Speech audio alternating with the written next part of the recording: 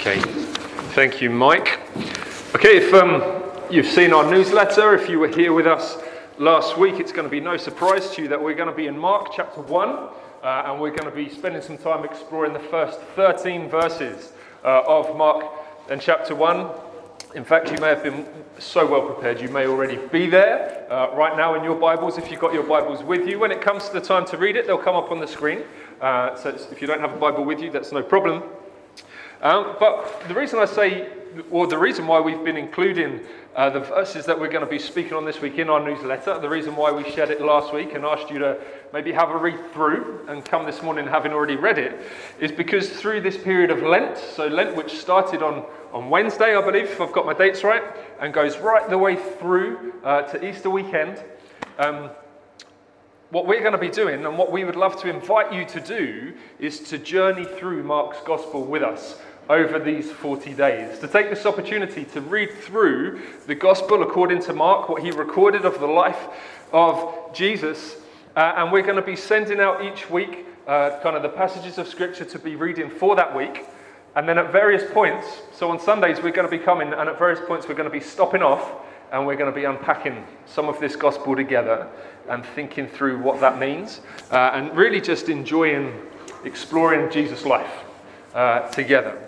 So, let's get straight into it then. So, Mark chapter 1, just the 13 verses to be read this week. Other weeks, there's going to be more than that, but this is where we're starting. So, Mike, you've already read this. I was really worried that you were going to steal all of my ideas when you started this morning. But let's read it again. So, Mark chapter 1, from verse 1, says, "The beginning of the gospel of Jesus Christ, the Son of God. As it is written in Isaiah the prophet, Behold, I send my messenger before your face who will prepare your way. The voice of one crying in the wilderness, Prepare the way of the Lord, make his paths straight. John appeared, baptizing in the wilderness and proclaiming a baptism of repentance for the forgiveness of sins. And all of the country of Judea and all Jerusalem were going out to him and were being baptized by him in the river Jordan, confessing their sins. Now, John was clothed with camel's hair and wore a leather belt around his waist and ate locusts and wild honey. And he preached, saying, After me comes he who is mightier than I, the strap of whose sandals I am not worthy to stoop down and untie. I have baptized you with water, but he will baptize you with the Holy Spirit. And in those days, Jesus came from Nazareth of Galilee and was baptized by John in the Jordan. And when he came up out of the water, immediately he saw the heavens being torn open and the Spirit descending on him like a dove.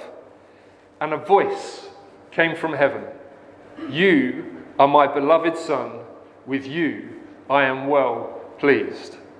The Spirit immediately drove him out into the wilderness, and he was in the wilderness 40 days, being tempted by Satan, and he was with the wild animals, and the angels were ministering to him. Okay, so my main focus for this morning, and what I want us to really kind of dive into, is Jesus' baptism.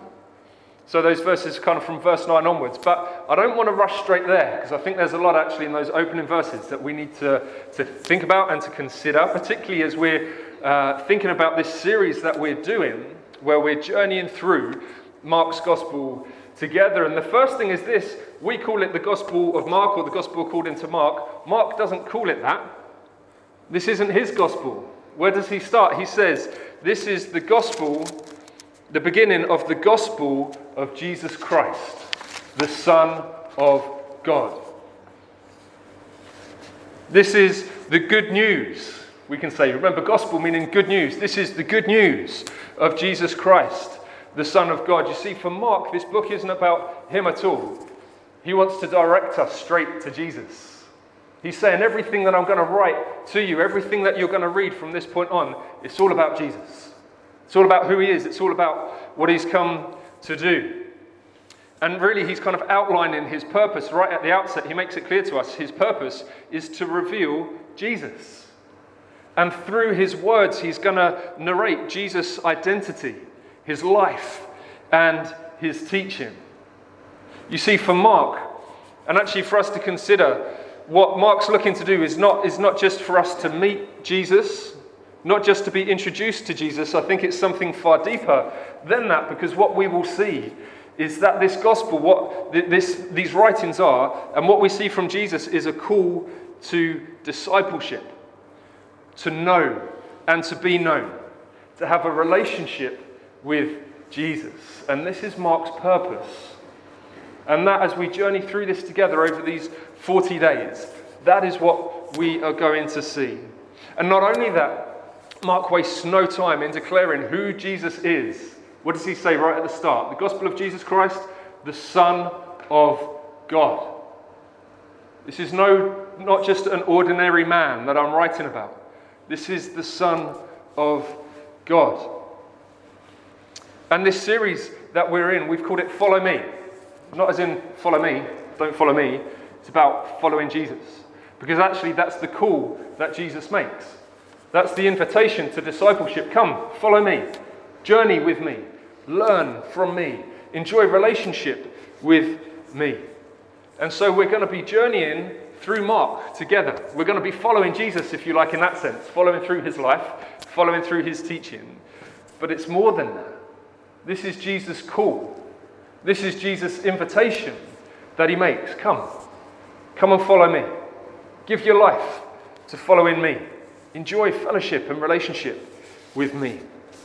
Now, over the last few weeks, if you've been with us, we've touched a few times actually on how the Bible is not just lots of disjointed stories that are there to help kind of illustrate teaching points. Actually, the Bible is one true story. This is God's story. And Mark's starting point is to connect Jesus to the prophets of the Old Testament. As the prophets were those who would proclaim and declare what God was going to do, to call people to turn back to God. Mark starts, doesn't he, by reminding us, refreshing our memories of what is said in Isaiah, the prophet, and in the prophets. He's connecting Jesus to the promises of the one that they were waiting for, to the promises of God. And with the appearance of John the Baptist, this prophecy, this one that Mark's highlighted, is fulfilled. The one who has come to prepare the way of the Lord, to prepare the people ready for the one who was to come. And as we see these prophecies be fulfilled, we're reminded that God keeps his promises. And we're seeing this fulfillment of God keeping his promises as John the Baptist arrives on the scene. And it might feel like we're moving through quite quickly here. It's because Mark really moves quite quickly. You'll notice as he, on the way through, the word immediately or suddenly comes up, I think, 40 times. It's just like just wanting to just reveal to us all about Jesus. You see, what Mark is revealing to us and what we're seeing, and actually what the coming of Jesus means, and what John the Baptist was calling the people to, is God is calling people to himself. Just as he had done throughout history, God is working in their hearts in preparation of the coming Messiah, of the promised deliverer, of the one that people were waiting with great expectation and great hope for. And what we see in these opening verses is God is stirring people's hearts. God is calling people to himself and telling them to get ready. And John the Baptist, was playing his part within this.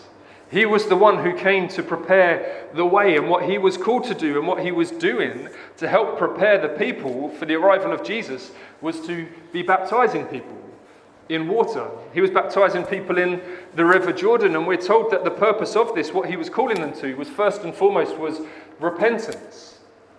This turning away from a life of which really is in opposition to God. Turning away from their sins, those things that would have kept them separated from God. And as they do so, they then receive forgiveness of sins. So it's a turning away, but then also a receiving of forgiveness. And this is what John was doing to prepare the people for the coming of Jesus.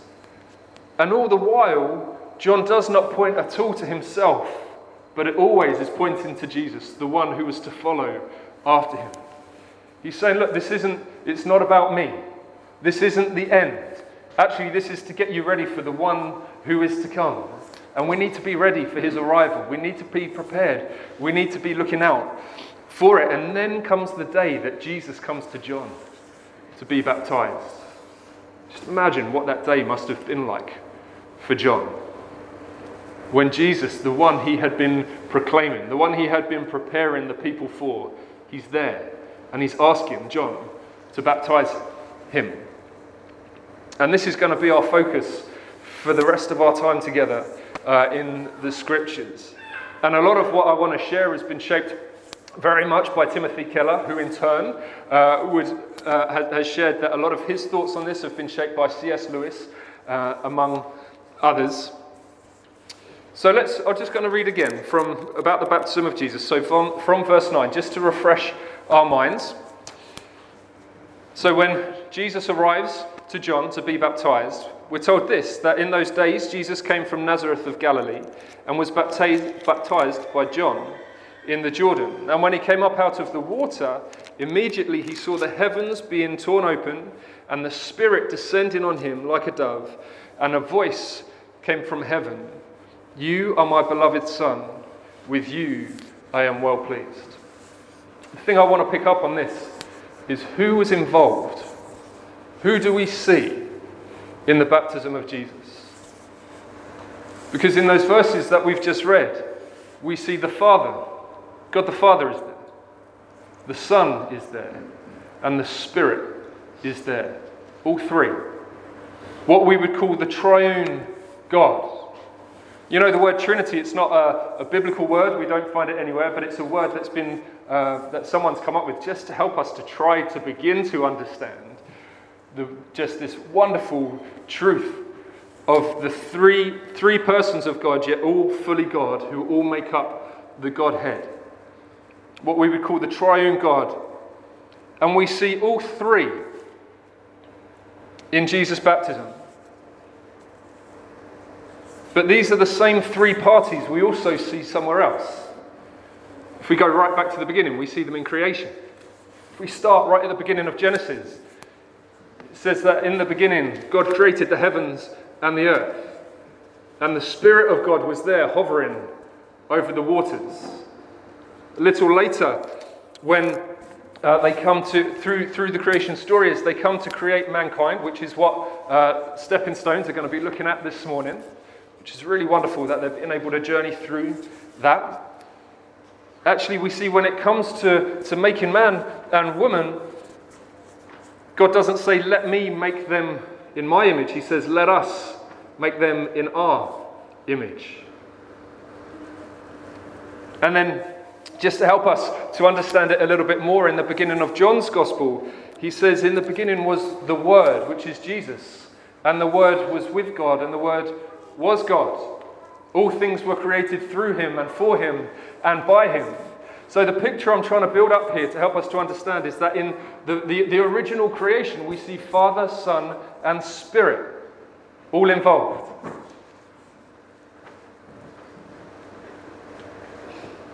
And in the last series, if you were here, in the last series that we were working through the gospel, working through the good news, one of the big points that we were really trying to draw our attention to and really trying to root ourselves in is that what the gospel is really all about, this good news of what God has done through Jesus, ultimately is the recreation and the renewal of all things. Everything that has been fractured and corrupted and broken by sin throughout all of creation, actually the gospel will culminate ultimately in the recreation and the renewal of all things. And Jesus coming is absolutely central to that. And so what Mark is doing, by drawing our attention to Father, Son, and Spirit, he's pointing back to original creation. Can you see where I'm coming from? Where in original creation we see the full Godhead, Father, Son, and Spirit at work. But so Mark is also showing to us actually in this recreation, this renewal that is to come, that it is also a project of the triune God. And in what we see as Jesus is baptized, As he comes up out of the water, what do we see? We see that the Father covers the Son with words of affirmation. He covers the Son with words of love. Not for what he's done.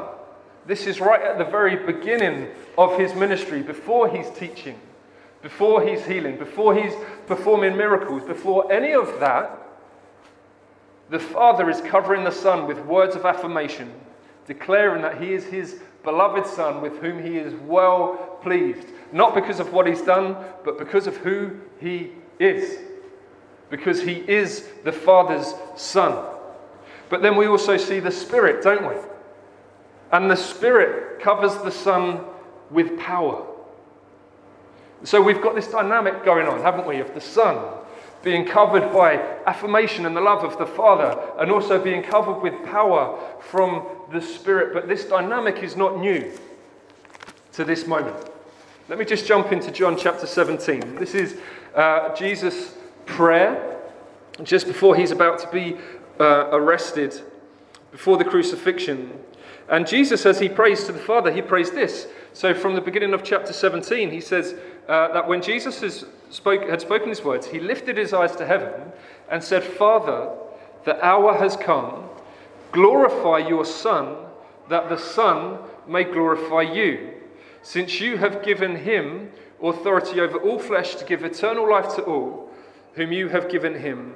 And this is eternal life, that you know the only true God and Jesus Christ whom you have sent. I glorified you on earth, having accomplished the work that you gave me to do. And now, Father, glorify me in your own presence with the glory that I had with you before the world existed." Just a little bit earlier in chapter 16, from this is going to be from verse 13, when Jesus is speaking about the Holy Spirit who is to come, he says that when the Spirit of truth comes, he will guide you into all truth. For he will not speak on his own authority, but whatever he hears he will speak, and he will declare to you the things that are to come. He will glorify me, for he will take what is mine and declare it to you. All that the Father has is mine. Therefore I said that he will take what is mine and declare it to you. So can you see we've got this relationship going on between Father, Son, and Spirit, where they're glorifying one another, where they're serving one another, where they're moving towards one another. And we just read in those verses in John 17:5, Jesus says, actually, this has been happening for all eternity. This has been happening among the Godhead for all eternity, before the creation of anything. This has always been true. Now, one of the books that I've found incredibly helpful in shaping my thoughts on this, but also my understanding of the Trinity, is a book by Mike Reeves called The Good God. I highly would recommend it. If you've not had a chance to read it, get hold of a copy. It's so helpful. And again, a lot of what I'm sharing today has been shaped by what Mike Reeves has written in that book. And I remember there's a bit in there where he's talking about actually how is it that we understand God? How do we relate to God? We might try and relate to him through his works, through the things that he has created. But actually, Mike Reeves says that there's a problem there. Because if God's essential identity is to be creator, then he needs a creation in order to be who he is. Okay, let me say that again. If God's essential identity is to be creator, then he needs a creation in order to be who he truly is. Which means before creation, he wasn't who he truly is. So that can't be true. But God hasn't chosen primarily to reveal himself to us through creation or through his works. God has chosen to reveal himself through his Son. Because God has always been a Father.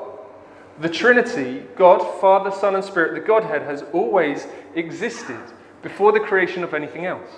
They've always been relating to one another.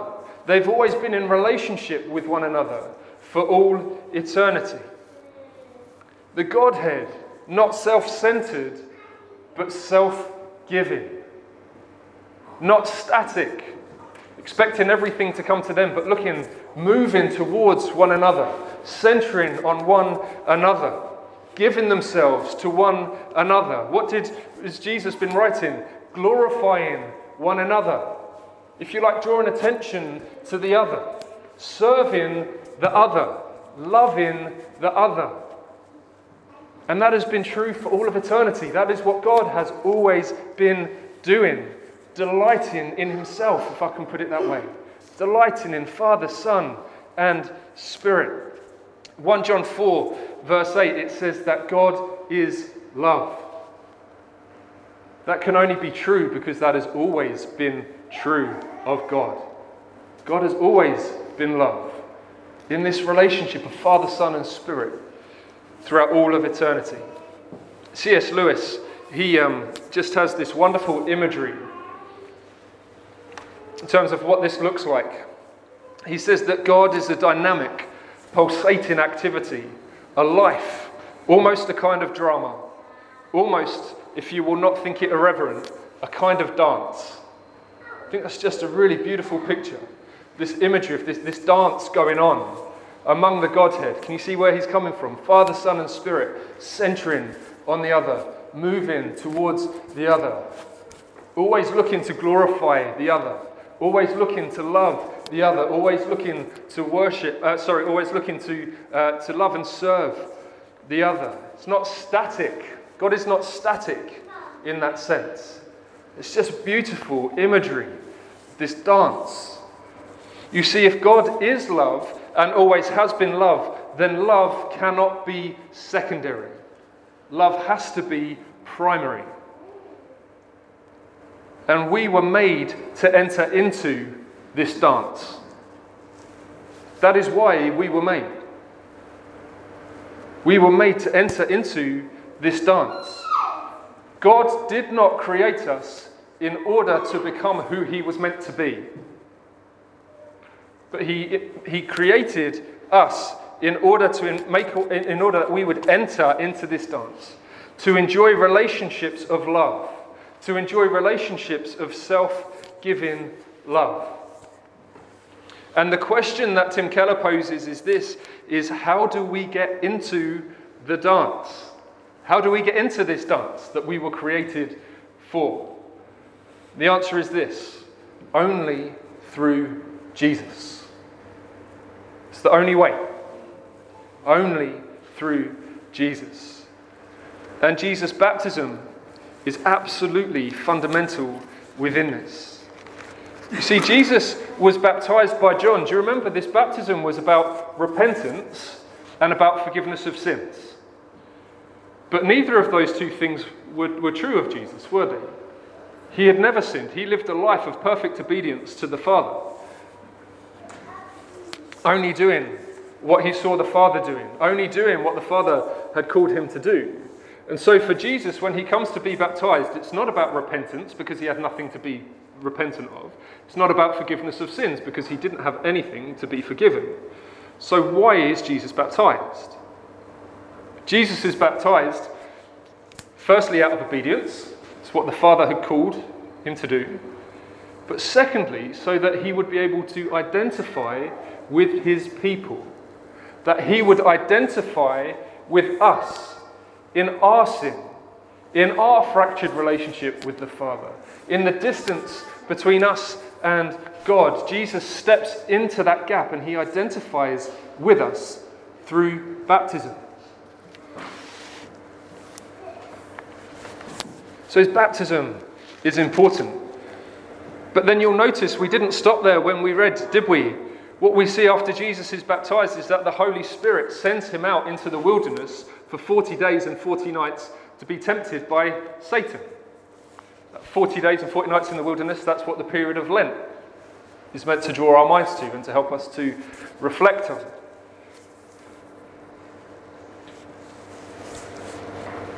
And there's a reason why Jesus did this, right, having been baptized, having been filled with the Spirit, before he then goes on his ministry, his teaching ministry, when he's proclaiming the kingdom of God.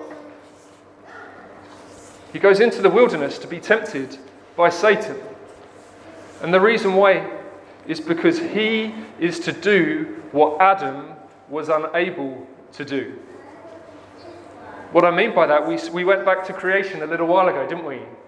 How the Godhead was fully involved, fully there. It was their plan for creation. But if we go back there as well, we also see, don't we, that with Adam and Eve, with God's command that they were not to eat any of the fruit from the one tree that God had told them not to. And yet Satan comes in, Satan tempts them, he twists God's word, he gets them to doubt not only what God said, but God's character. And they don't resist the temptation, do they? They give in to the temptation, and sin enters in. But what we see is that Jesus, when he's in the wilderness and he's being tempted by Satan, he does what Adam was unable to do. He doesn't give in to the temptation. He keeps his eyes on the Father.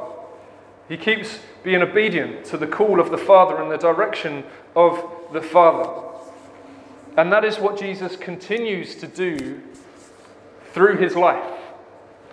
If you like, it's just that the 40 days is like, okay, we've got through the 40 days now, that bit's done. It's not that. That is the starting point, if you like. But throughout his life, Jesus continues to obey the Father and to stand fast in the face of temptation. Now, our journey through this book of Mark will end on Easter weekend. And what we'll see when we get there is that Jesus obeyed the Father to the point of death on a cross. Now, all of my bookmarks have gone. We've been over the last few weeks, it seems to have come up. I think over the last 2 weeks that we've been together. Some verses from Hebrews chapter 4 that actually say that we do not have a high priest who is unable to sympathize with our weakness, but one who in every respect has been tempted as we are, yet without sin. So Jesus, the sinless one, is nailed to a cross, paying the cost for our sins, dying the death that our sins deserved, but then raised back to life. That glorious, glorious Sunday. Now, last week we were thinking about looking ahead to what will happen when Jesus returns. About new creation, new heavens, new earth, resurrection bodies. You see, in Jesus rising back to life, we can be sure that what happened to Jesus will also happen to us if we put our faith and trust in him. If we've turned away, if we've repented and actually declared that Jesus, we're going to live with you as King of our lives. See, Jesus is the one who makes a way for us to enter into this dance of self-sacrificial, self-giving love, of devotion, of serving. I want to just quickly jump back into John 17. Because when Jesus is praying, he's praying to the Father about how the Son glorifies the Father, how the Father glorifies the Son. A little bit earlier, he'd been declaring how the Spirit will glorify the Son. I want to read you these words, because this is what is now true for those who have put their trust in Jesus. 17 verse 21. I'll go from verse 20 actually, read through to verse 24. This is Jesus' prayer. He says, I do not ask for these only, but also for those who will believe in me through their word, that they may all be one, just as you, Father, are in me and I in you, that they also may be in us, so that the world may believe that you have sent me. The glory that you have given me, I have given to them, that they may be one, even as we are one. In them, I in them, and you in me, that they may have become perfectly one, so that the world may know that you sent me and loved them even as you loved me. Father, I desire that they also, whom you have given me, may be with me where I am, to see my glory that you have given me because you loved me before the foundation of the world. The glory that you have given me, I have given them. He glorified us, not for what we had done, just for who we are. Just as the Father declared his love and affirmation and affection over the Son, not for what he'd done, but for who he is, so that is what Jesus has done for us through his life, through his death, through his resurrection. So the question is, are you in the dance? Have you taken hold of this invitation? Romans 8, verse 14 to 17. For all of those,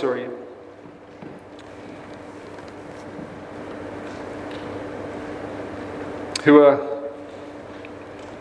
trusting in Jesus,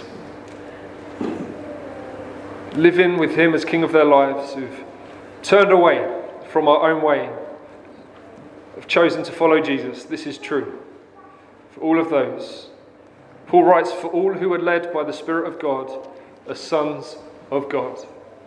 For you did not receive the spirit of slavery to fall back into fear, but you have received the Spirit of adoption as sons, by whom we cry, Abba, Father.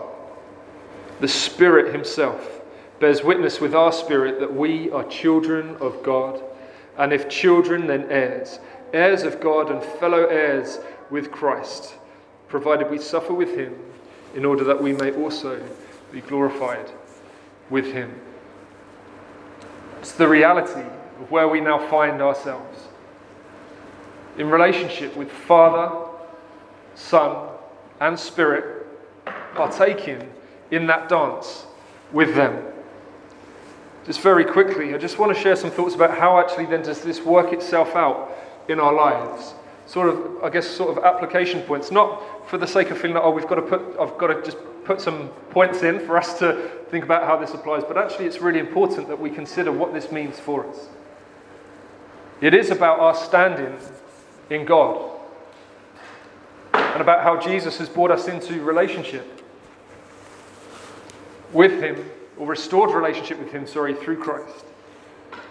But actually, how does it work itself out? And these points I'm taking from Timothy Keller. He says the first is this, is that you've got to be in community.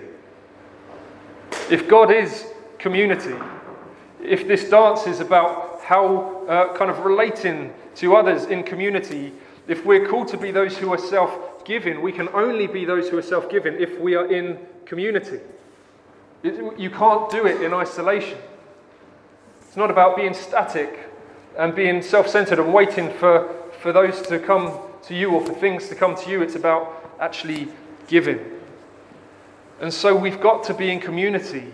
We've got to be showing Christ to each other. The second thing is this, is we need to learn how to praise. We need to learn how to glorify God. We need to learn how to worship him. We need to learn how to thank him. And Keller suggests that we check our prayer life. What does most of our prayer life consist of? Is it mostly requests and petitions? God, I need you to do this. God, will you do this? It's not to say that we don't do that. We're meant to. We're called to bring our prayers and petitions to God. But actually, does our prayer life also include thanksgiving and praise and adoration and devotion and worship? Because if we're part of that dance, it should. Because actually we're looking to respond to what God is doing, to move, to what God is doing. And then thirdly, the thing is this. What does it look like in our lives? It looks like obedience. It looks like giving our lives to Jesus, even if it's going to bring you problems. That does not necessarily sound like good news, but it absolutely is. To follow Jesus, to trust in him, to be obedient to him. I'm not saying go looking for problems. That's not what I'm saying. I'm not saying go looking for trouble, but I'm saying actually we need to be those who give our lives to Jesus and will obediently follow him and obediently trust him, whatever that means. And the reason that we can do that is because Jesus calls us to follow me, to follow him. And if Jesus is calling us to follow him, do you know what that means? It means that Jesus will always walk with you. How can we follow someone who is not with us? Surely that's him sending us. But he doesn't call us to do that. He calls us to follow him. Which means that as we seek to live lives of obedience, as we give our life to him, whatever that means, whatever problems we face, we know that he will always walk with us. I'm going to pray in just a moment. But before that, I'd love us just to take a moment. There's so much in those opening verses of Mark. There are so many directions that I could have gone in, if you like, in terms of what was shared. But I just felt like for today, just that drawing our eyes to this beautiful relationship within the Godhead of self-giving love that we have been called into, and how Jesus has made a way for us to come into that was just the right place for us to start this journey through Mark. So I just want to invite you, just take a moment. I want you to think, actually, is there, even if there's one thing that's particularly stirred you today, could be the realization of, actually, I'm not in that dance. I know I've not responded to this invitation. I know I'm not trusting in the life and death and resurrection of Jesus. I know that I've not turned away from my old life and I'm living for God. And actually, if that's you, I'd love to have an opportunity to speak with you afterwards and just kind of walk through that with you. We can talk about actually how do you then enter into the dance. But maybe there's something else that's just really struck you. Maybe just a fresh revelation of who God is, who he's always been. Maybe a thought of what that means for you in your day-to-day life, of what it looks like to live out this dance, to take your place within it. Maybe you know there are things, maybe it's that there are things that you know you need to get right with God. Maybe there's something actually, well, whatever it is, I just want us to take a moment to think on that, not to let this moment pass.